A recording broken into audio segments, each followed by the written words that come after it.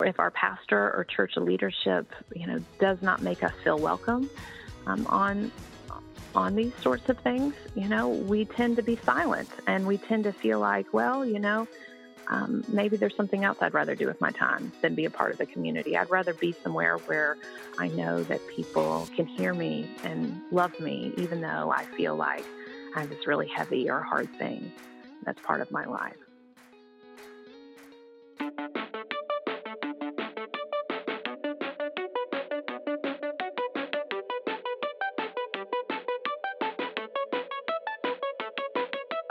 This is the CBF Podcast Conversations.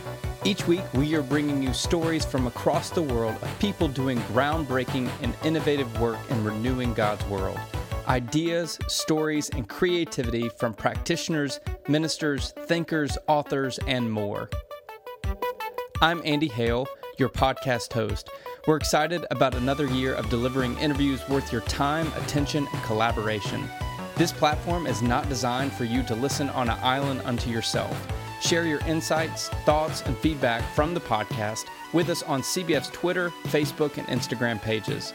We also want you to join the CBF podcast community through our CBF podcast listener support page at cbf.net/podcast support. We see you, Tucker, Georgia, Warsaw, Poland, San Francisco, California, and Sydney, Australia. First-time listeners and long-time listeners, we are grateful you are here for the conversation.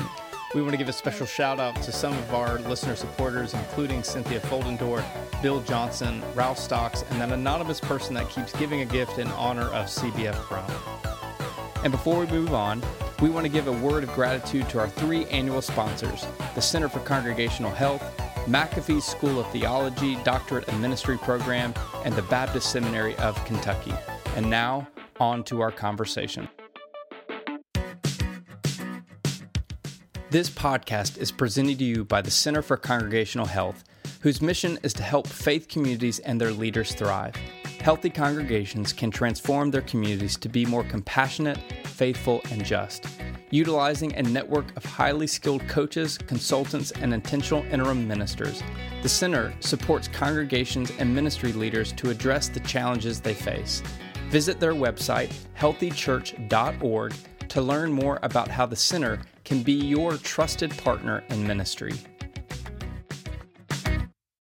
Our guest for this week's CBF podcast conversation is Elizabeth Hagan. She is a pastor serving across denominational lines in Baptist, Presbyterian, and Methodist traditions. She is an author, penning several titles, including Birth, Finding Grace Through Infertility. She now joins the rarefied twofer class of the podcast, appearing in the second time on this platform. Elizabeth, thank you for joining the conversation. Glad to be here today. Thank you for having me.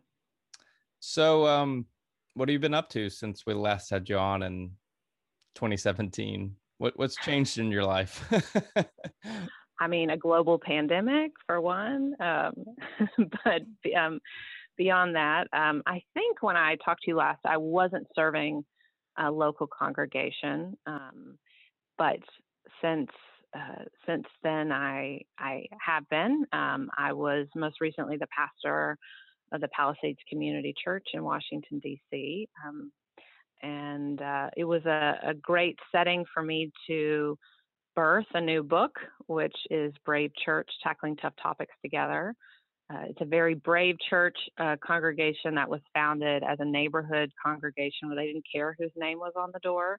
They just wanted, this is over 100 years ago, they wanted folks in the neighborhood to know that their kids could go to Sunday school and receive Christian education, and it sort of evolved from there. And I was one of the first Baptists who was pastor. So I remember asking them, so what is a Baptist like in this setting? And they said, we think you're a little more animated than we're used to. I said, well, that's a good thing, I guess. And had a great relationship with them and was able to transition them through a big change in their life as they moved from being just kind of a normal, typical congregation of smaller size into birthing a new nonprofit out of that. And now they have some new leadership that are helping them in their next phase of life. And I'm on a sabbatical year down in South Georgia as I'm having this time to really focus on Brave Church and this book launch that's happening right now. So that's what I've been up to. How have you been doing? There's a lot to unpack for me too, over a period of 4 years. Of course, the pandemic feels like 10 years. So I know, doesn't it? yeah, it's And aged me. pastoring through the pandemic, like I think we should all get like extra 5 years on our resume for everything that's happened. Yeah, it's certainly been, I would say, the most challenging requirement of adaptive leadership that I think any generation that's serving right now has ever had to experience. It's the toll that it takes on you, not only professionally and spiritually, but also, for a lot of folks, you can leave and go home and feel like you have escaped whatever it is until the next day. Every leader, every person, every organization has conflict they have to deal with. The church is certainly a different nature to that. But then with this pandemic, you go home and, oh, by the way, I still got to deal with this personally, because whether I'm a single person or a person that has family or a person that has children or married or whatever, we still have to worry about this thing together. So it's been a very taxing experience, to say the least. I know, and you have small children. Like I have a 4-year-old, and it was like, figuring out how to continue to pastor and take care of people in crisis, and keep my house from being a complete disaster every day. Yeah. And all the lack of like childcare. I've been thinking so much about how this year has reminded us how much we need each other, and how difficult it's been to feel so separate. Like the people I need to hire to come and help me with childcare in my house. And those are the people that need the work and have needed, need the community of what I could give, and I need what they could give. And we've just been so separated from each other, all just kind of slugging along. I'm looking forward to some brighter days of more people around.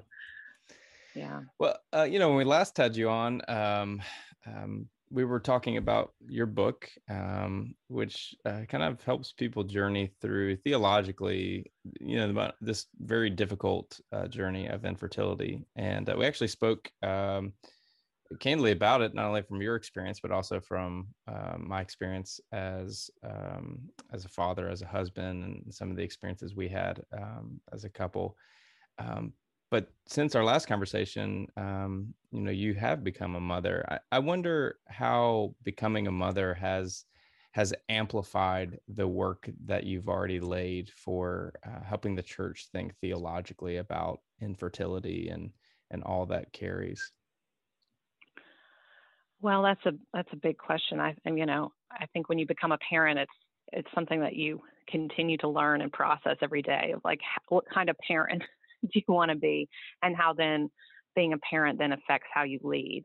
And I think, I was telling someone recently, because this new book, Brave Church, where I'm really asking churches to take a step and to be courageous in the way that they have conversations in their midst.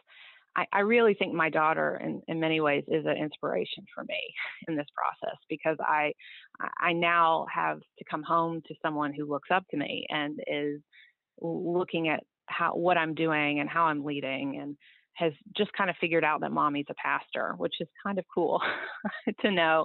When your kids get to see you in your element, but I think about what I most want to teach her. And that is bravery.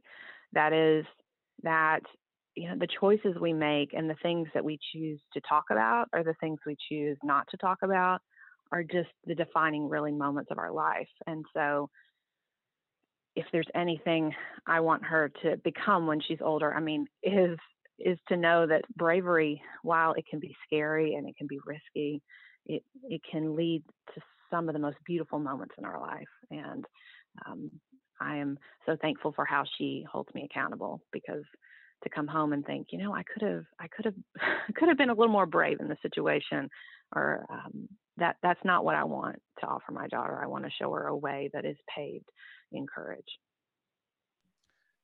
Kids will keep you accountable. It's true. Remarkable.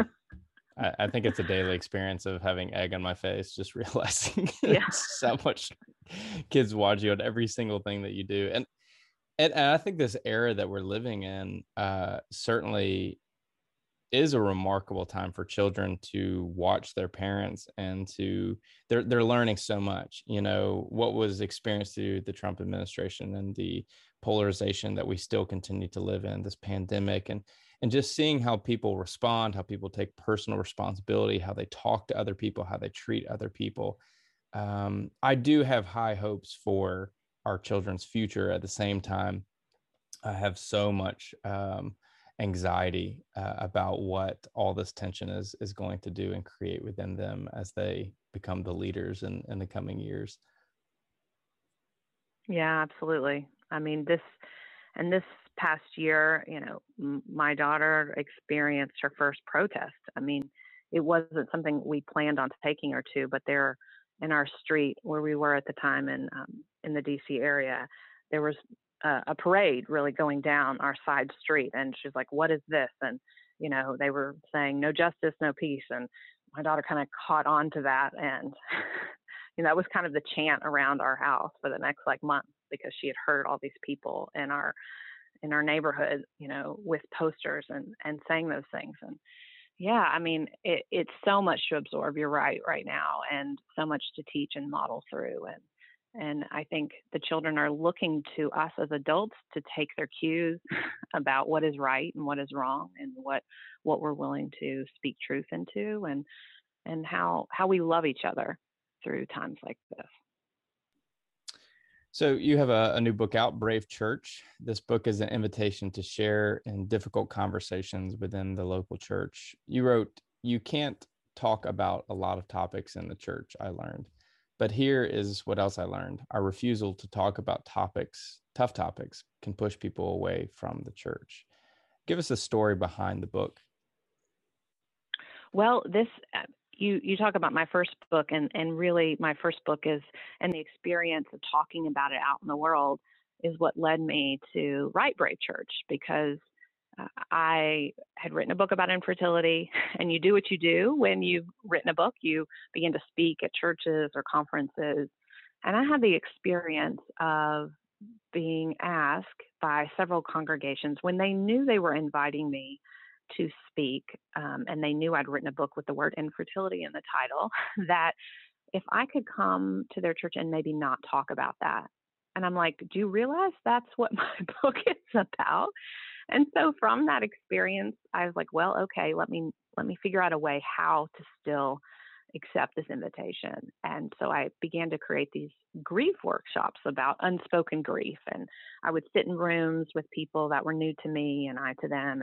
And we would have that fresh sense of conversation where we would talk about all the things that we don't talk about, or things that bring us grief. Because, especially as Baptists, we're really good at casseroles, and we're really good when someone dies of knowing what to do and how to surround a family with love and support. But that's not the only types of deaths that we experience in our lives, or the only types of grief. And so I began to sit and listen to these stories, and I realized, it wasn't just infertility that nobody wanted to talk about. It was experiences like the ones I wrote about in Brave Church, of mental illness and domestic violence, racism and sexuality. And while these were topics that affected people at the heart of who they were and their families, they often felt like, "Well, if I just say that in church, well, my pastor's not going to like me, or, people are going to look at me funny, or, I'm certainly going to be shot down." And so I began to think about what might be a tool, what might be a way in, so that we can begin to utter these words and to have these important conversations with each other. Not from a perspective of, I wrote this book and I want you to think exactly the way I do. I hope that you don't know what I think on a lot of these topics, but the idea is that we all bring our stories, and we form conversations and community groups and small groups in such a way, with intentionality, that we set some covenants with each other before we even begin, so that we're able to stay in conversations even when we might have disagreements with each other. Well, let's go back to that quote I read just a few seconds ago. You said that by refusing to talk about tough topics, we are pushing people away from the church. Why is this the case? Yeah, because it's these tough topics that I tackle in Brave Church. These are experiences of suffering. I mean, if you think about it, someone that's experiencing violence in their own home, or someone that's trying to have a baby and finding that nearly impossible, or someone whose child was just diagnosed with schizophrenia or bipolar disease. These are experiences of extreme pain and suffering. And when we don't feel like we can bring our whole selves or our things that are really heavy on our hearts to a congregation, well, uh, or if our pastor or church leadership, does not make us feel welcome on these sorts of things, we tend to be silent, and we tend to feel like, well, maybe there's something else I'd rather do with my time than be a part of the community. I'd rather be somewhere where I know that people can hear me and love me, even though I feel like I have this really heavy or hard thing that's part of my life. We need to pause to tell you about one of our annual sponsors, the Baptist Seminary of Kentucky. What will ministry at your church look like as we exit the pandemic? Where do you see new opportunities and insights needed? What are the pressure points that need support? BSK, the Baptist Seminary of Kentucky, invites you to take a short survey where you can share your insights. You'll also be entered to win a $100 gift certificate to an online Black-owned bookstore. Help us out and take the survey today at bsk.edu/pathways. That's bsk.edu/pathways. Since 2016, CBF has brought you over 100 episodes of interviews with authors and practitioners for conversations that matter. These stories of creativity and innovation have garnered weekly support from around the United States and the world. We are inviting you, the listeners, to join us in connecting with the podcast. Become a monthly listener supporter and receive some perks, including name recognition on the podcast, questions for upcoming guests, free books from the podcast, joining the podcast for an interview, and a VIP experience with the General Assembly podcast guest. There are 5 levels of listener support, starting at $5 per month. For less than the cost of a pumpkin spice latte, you will be featured by name on the weekly podcast episode. For more information and to join the community of listener supporters, visit cbf.net/podcast support. Have you found that to be true in your congregations that you pastored? Yeah. I mean, but it for a lot of people, it tends to be a fading away, sense of isolation. The ghosting, right? Yeah, it's the it's typically the people that leave in a loud fashion that it's usually not over an unwillingness for us to talk about these difficult things. Typically, those are actually the people that you actually address those difficult things, and they're leaving because you address them. No, it's the generation our age and younger, not to make you old and fit into my generational category or anything, but those are the folks that want the church to address especially the injustices we see in this world right now. And when we remain silent or don't find healthy ways to do it, they're going to go find other outlets to experience that. Right. Yeah. I mean, and the experience, say, of a person that's has having experiences of racism that are part of their life and every day, and maybe we don't think about, well, maybe they're biracial, so it's not a big deal, or they're just from said country, so we have other people like that in our church, and so of course they feel welcome. But when we don't sit and actually talk about these sorts of things and allow stories to be heard, we really miss out on the heart of the experience of what it means to be a follower of Christ in our community. I mean, this is a study that I piloted at my congregation when I was writing it. It was a great kind of check for me. So I wasn't just sitting in a room alone thinking this is how you do it. I heard feedback every week as I was processing it. And it was truly amazing to hear people begin to utter things in the presence of our group that had not ever shared things like that they had been victims of domestic violence, or talking about what it really felt like to live in their skin as a person of color, or what it felt like to know that their child was struggling with an eating disorder and they didn't know if they were going to get better. And it drew us closer together in such powerful ways that it opened up parts of us that made us feel more connected and made us feel like we belonged to each other. And that is what I truly hope that church can be. That's the kind of church that I want to belong to, that I want to experience for myself. And that's, I think, the hope of many, that's what they are longing for, is to be seen and known just as they are. You've obviously identified several topics in this book that churches need to talk about, which we'll get to momentarily. But why do you think it is the case that many churches avoid these conversations altogether? Well, I grew up in a church, a Baptist church, that did not talk about these sorts of things. I think because sort of the Southern church nice, I don't know if you've experienced that, where we just all smile and no one really says, you say, "Hi, how are you?" And you say, "I'm fine." And you smile through something difficult going on in your life. It's just kind of how we greet each other, and it's how we were socialized to be in community. That's part of it. I grew up in a church where we talked a lot about theology.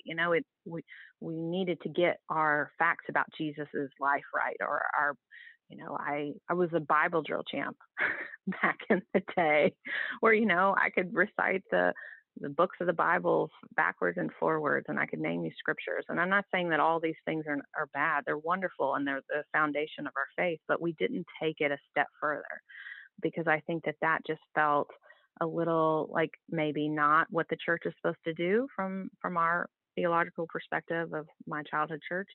Or maybe it was just too much. We didn't know how to open all that up, because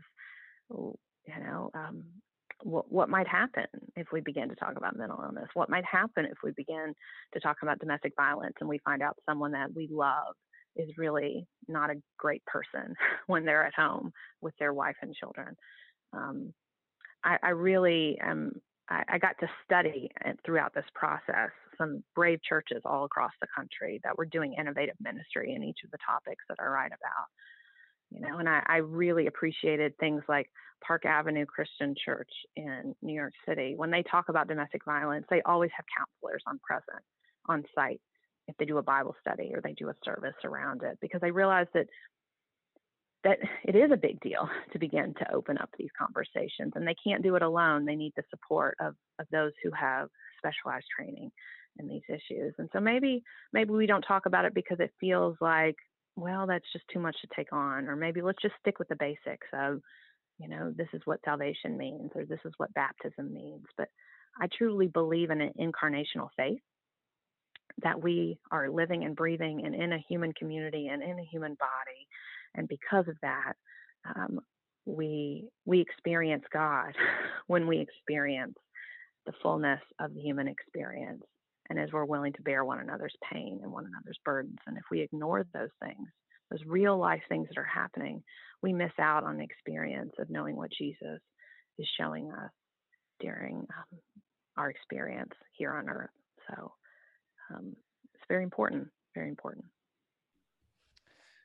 My generation tends to take social media on to lay out its grievances with injustices in our world. And in a series of 280 characters, we can tell everyone what's wrong with the world and everything around us. And this has a tendency to spill over into pastors who think they can tackle difficult topics in a one-off sermon. It's the mentality that, hey, once I say it in my way, everyone's going to realize the error of their ways and get on board with it.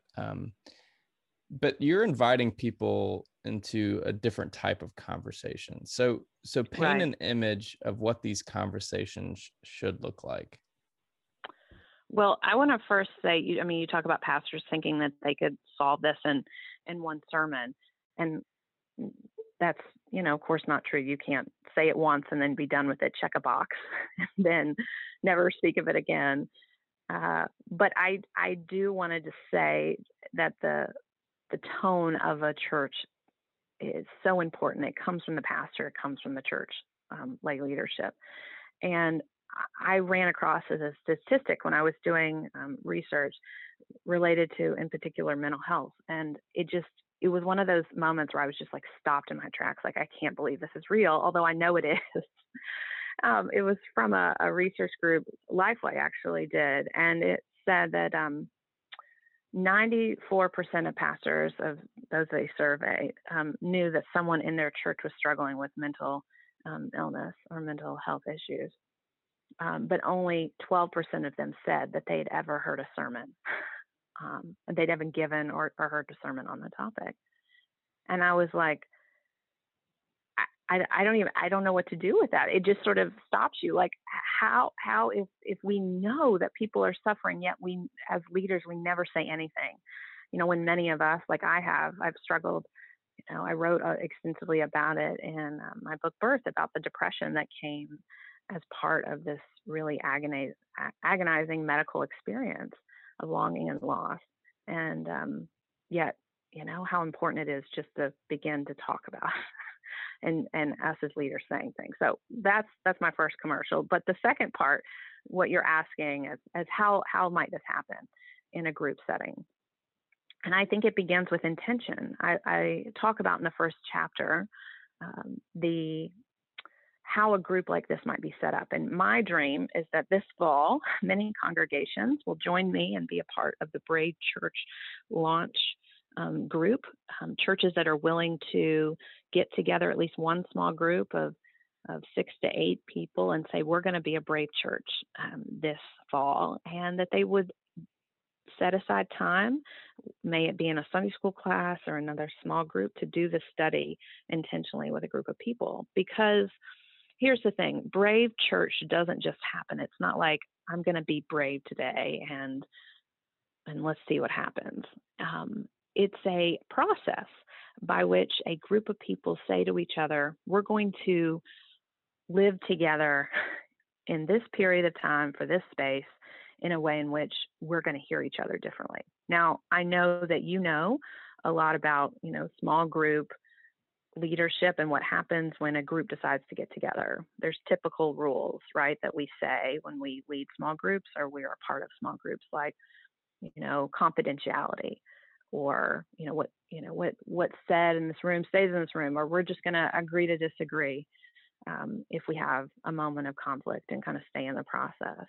But I encountered two researchers, college professionals out of New York University, who did a study back in 2013, which they wrote about in the book Art of Facilitation, about how to move the needle of conversations forward. And these were two college professionals who got very frustrated when they were trying to train their students in issues of racism on campus and other social justice topics, that they felt like the students were just like getting in their camps and always believing the things that they did.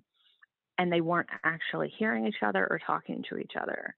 And so out of that, they created a list of 5 Brave Space rules that they then taught their students as a way to transform a space from being safe to a brave space. So here, let me give you one example. One of the rules is, instead of just saying, if something happens, just don't take this personally.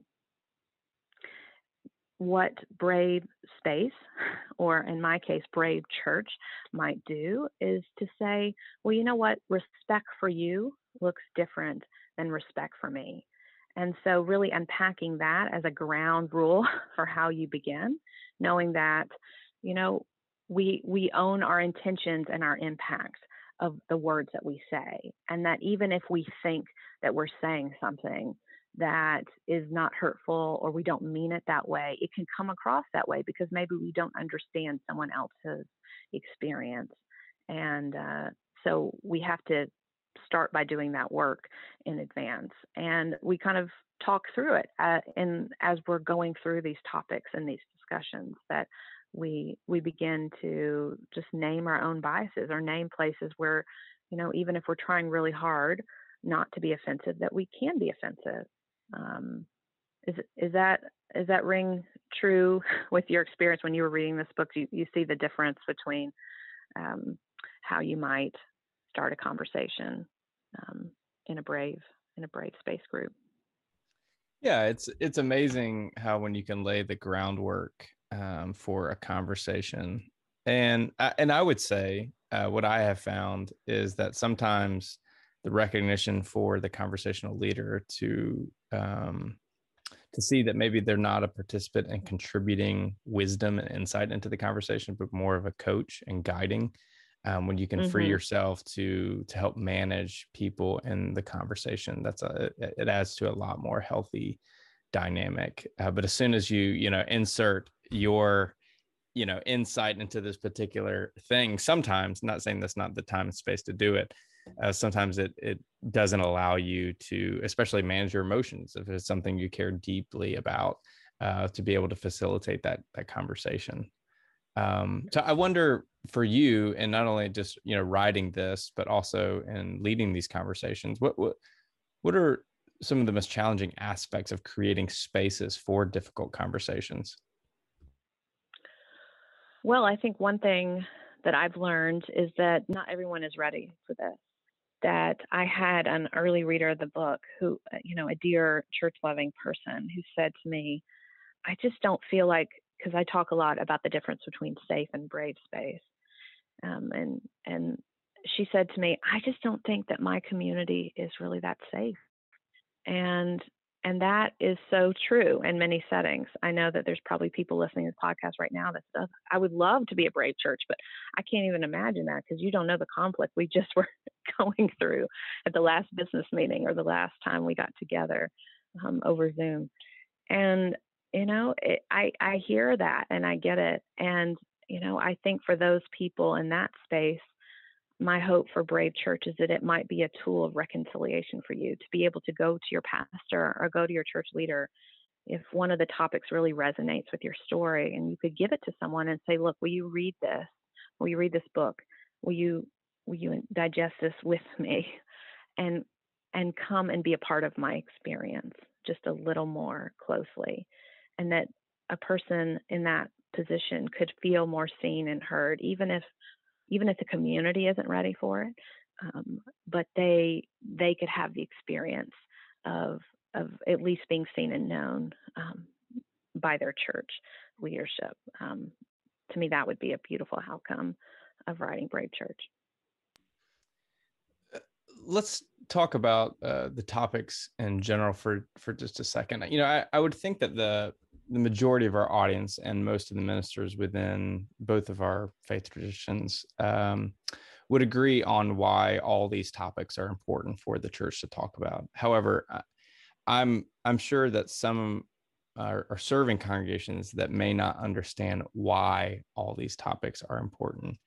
So how do you embolden the importance of talking about things like racism and sexism and sexuality and domestic violence? How do we help people see the value of talking about these things specifically within the church? I think it goes back to human stories and having the opportunity just to talk to people. I mean, that's how this started for me. I was just having these open-ended conversations where I would ask people, what does your church not talk about? Or what are you struggling with that you wish you could unpack in a community setting amongst your Christian friends and community? And these are things that I heard. And I think I could have kept going, with lots more topics that I wish I could have included. There's so many things. And I believe that all of us in some part of our story, I mean, you talk about infertility being a part of your story, and like it has been mine. I know that mental illness has touched my family and those that have struggled, and I have a real heart for them. I have family members that have come out as gay, and the experience and the difficulty of coming out, and has really just, forever shaped my heart. And I think all of us, if we reach deeply into our own stories of our life, of our family, if we spend time just talking with no agenda to people in our community, what are you struggling with? What have you never heard a sermon on that you would love for us to unpack as a church? People will get that motivation, and they'll hear things that may surprise them, but will help them know that Brave Church is really an essential tool for them as they begin to talk more about real life with each other. So what does it look like for a pastor to help bridge the gap between these topics and their theological implications for our lives and for the church? For a lot of people, they might see something, as political or something as private or something as, off limits for the church. So how do pastors in a spiritual formation sense help bridge that gap to see the connection between that these things are theological? Well, I think when we're talking about suffering, we're talking about God, and that God loves all of us. God loves all of us on our best days as much as God loves us on our worst days.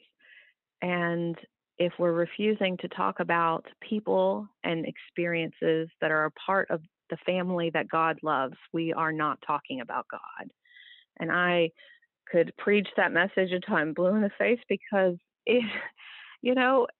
I've had experiences in my life and in the communities I've served of people that I've loved where they have just felt so rejected and so unseen by those in their community. But we know that that's not how God feels about them, that God loves them and God loves all of them, not just part of them. and that this is so important for us as the church to be a tool that conveys God's affection and God's concern, and that God never slumbers or sleeps, and that God is always with us, even in the difficult experiences of our lives. You think about a woman who's suffering silently right now because of things that are happening in her home, a place that should feel safe, and it is not. I mean, how is that not the church's job to speak into her life and to tell her that God has not forgotten her, even though she feels so lost right now? I've always had ministry that somehow has led me to the edges of communities and of people's stories. Maybe because I'm a woman and a Baptist minister, and for many years those two things didn't go together.